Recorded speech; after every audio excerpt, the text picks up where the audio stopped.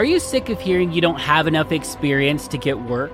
Visit iapath.com to get the first part of our auto damage certification for free. Hello and welcome to the Independent Adjuster podcast by IAPath. My name is Chris Stanley, and we're here to help you figure out how to get work in this industry and ultimately how to claim your life.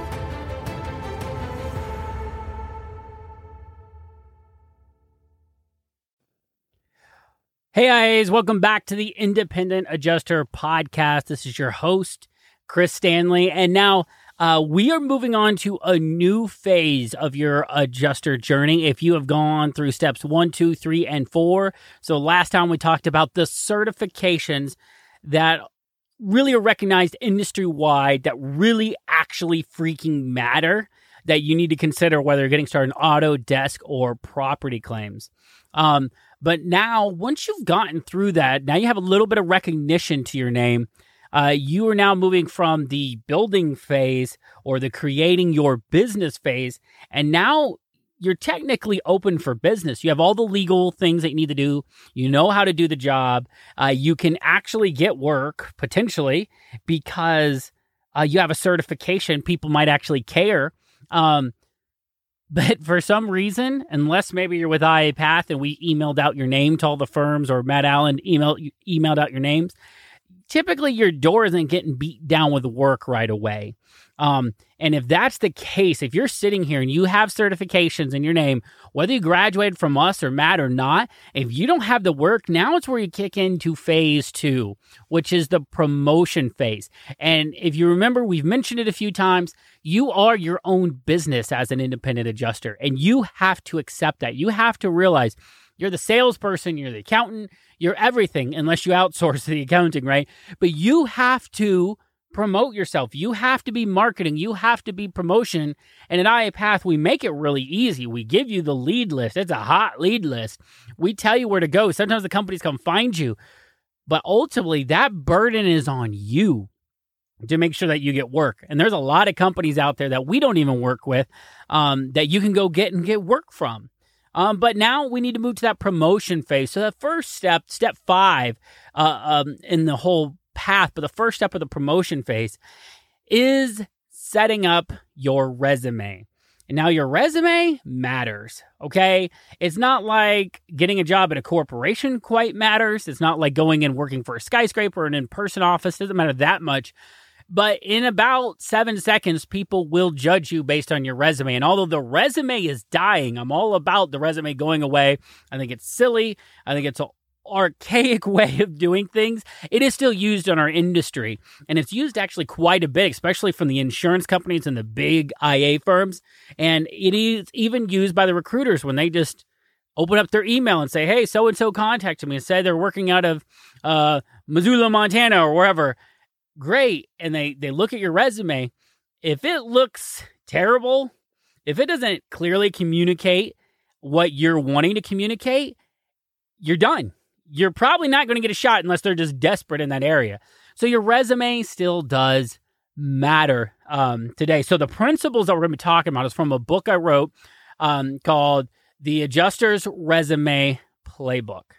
Okay. And the origin of this information, it's not that I'm went up to some cloud somewhere and all of a sudden a light shone and then it's like, oh, this is how you write a resume.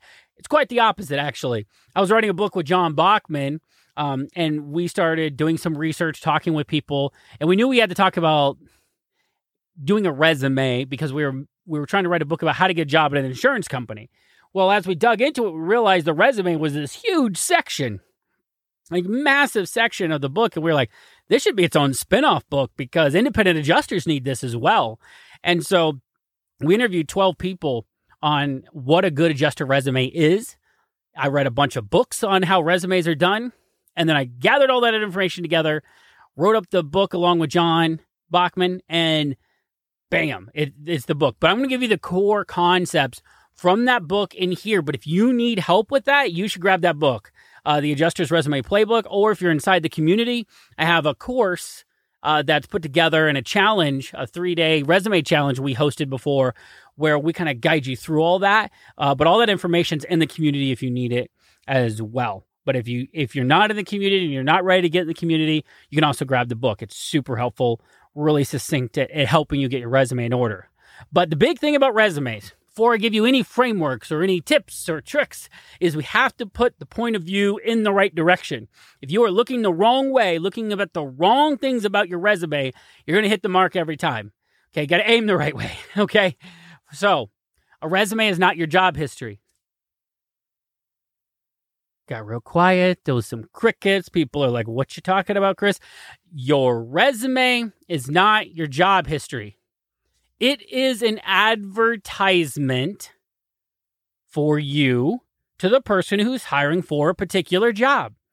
So if you just write your job history, if that's how you look at a resume, it's going to be terrible. But if you look at it as, this is an advertisement about me, selling myself to the hiring company for a particular job, you're going to do a way better job at this. Because let's think about advertisements. Let's think about how they work with other products other than ourselves and resumes. If you are hungry and you see an advertisement that says, fill your belly, you're like, crap, what's that? I want it. Or mouth-watering, juicy burgers. They didn't give you the history of the Whopper. They made you want to eat it to solve the problem that you were experiencing. So everybody who has a job posting, everybody who's hiring independent adjusters, they are experiencing a particular problem. They're wanting to staff to a particular need or need they anticipate they will have. They bring you on their roster expecting that someday soon they will need you. Well, if you solve the need that they anticipate they're going to have, you will get added to that roster. You will more than likely get work. What often happens, and I love Jeremy Reddick, he has an amazing course on resume writing, but it's more for graphical resumes to catch people's eyes' attention, which is a totally different topic, okay? We're talking about traditional resumes done in Microsoft Word, no graphics, okay? And here's why. I thought graphic resumes were the way to go. I love them. I think it's the future. But currently, when people, big IA firms and insurance companies want to hire someone, they use a management system, an applicant tracking system. It's called an ATS. And as you submit your resume, it is scanning and chopping up your resume and reading it. And if it can't read it because there's graphics and that just screws a computer up, guess what? It throws you in the garbage. And that's what we learned in these interviews. Graphical resumes, as cool as they look, really screw you up sometimes. And it's a lot of extra money, time, energy that I don't think you have to put in right away. Now, if you're not getting traction in this industry, you're struggling, or you're kind of elevating yourself up in the industry, maybe a graphical resume is right for you. I love Jeremy Reddick's course. I learned a ton from it. But what we learned by interviewing these people was that is not what they do. They will literally throw your resume in the garbage most of the time for the bigger companies. Might be different person to person, but we're going to go easy street and we're going to make this super easy. But that's the viewpoint you need to have. We must solve a problem that the company has. And the next logical thing that you're going to say is, well, Chris, how do I know what problem they're having? I don't know what problem they're having. Yeah, you do. Yeah, you do. If you look at their job posting or job posting of any adjuster in a similar position or for a similar position, you're going to see the problem that they have. What does an auto damage appraisal company have? They need someone to successfully complete auto damage claims in a timely fashion. They tell you in the job description, right? Like they're literally telling you, this is the problem we want you to solve. So we have this huge insight when we look at these things. So John Bachman and I came up with a method to make sure that we made this stinking easy. And it's called the Claim Resume Method. And it's an acronym or an acrostic, however you want to say it. And they each stand for something. So C, and I've talked about this in the podcast before, so if it's redundant, whatever, let it sink in. C of claim stands for change the wording to match the job descriptions. So if you're applying to, let's pick a company, XYZ appraisal company, and you see they have a job posting, doesn't matter if it's in your area, you see they have a job posting on Indeed for an auto damage appraiser in Utah and you're in Texas. Who cares? We know how they phrase things, that we know now the lens that they look at this job. And it says, must be able to complete complete claims and industry standard cycle time of 48 hours. Well, we know that's their expectation, so we can start incorporating that in our resume. We know that they refer to you as a motor vehicle damage appraiser, or whether they refer to you as an independent auto damage appraiser, or whether it's just an independent appraiser, or whatever. The way that they frame the bullets, the expectations, the job description, we can take and modify our core resume to match that. L, the length of your resume must be no more than 1 page. The entire page should be filled up.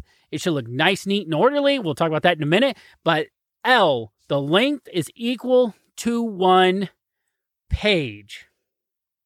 A, the A in claim for the claim resume method represents arrange your skills. Okay, if they are looking for someone who is good at CCC1 and you have trained on CCC1 and Mitchell, don't put Mitchell at the top.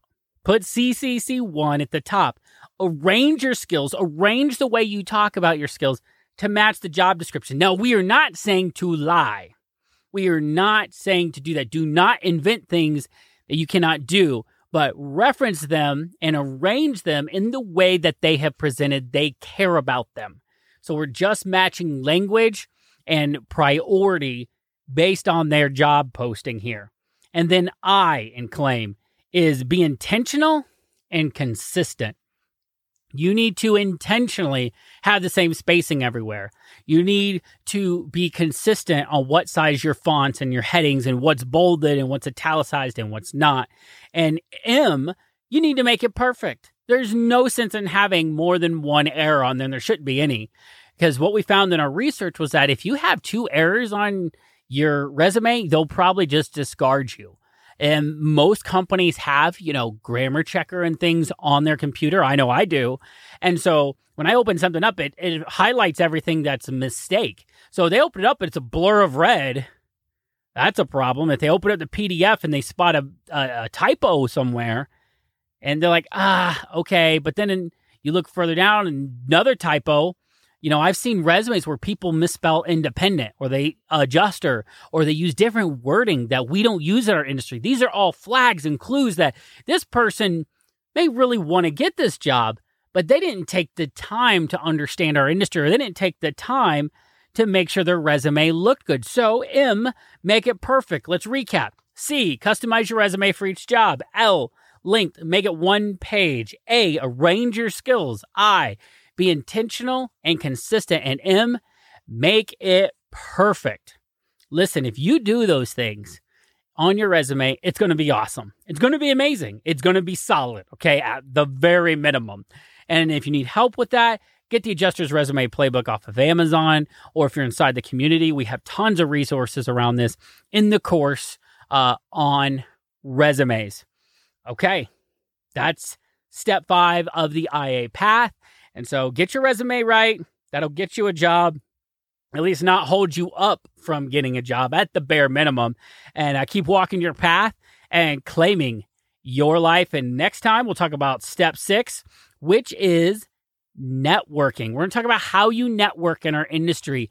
How do you rub elbows and get to work?